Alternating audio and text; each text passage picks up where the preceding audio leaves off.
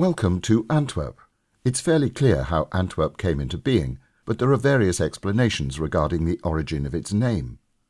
Antwerp owes its existence to the river Scheldt. The first inhabitants settled on an Enwerp, which means a projection of land into the river. It's very likely that the name of the city originates from this.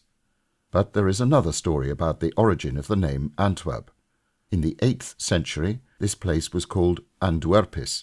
The Germanic Ada means opposite, and Werpum represents formed land. Here, the river Scheldt forms a huge curve, the convex bank, left bank, of which consisted of land accretion. On the hollow shore opposite lay Antwerp. This tour lasts 1 hour and will guide you around not only the main tourist attractions, but also lesser-known sites.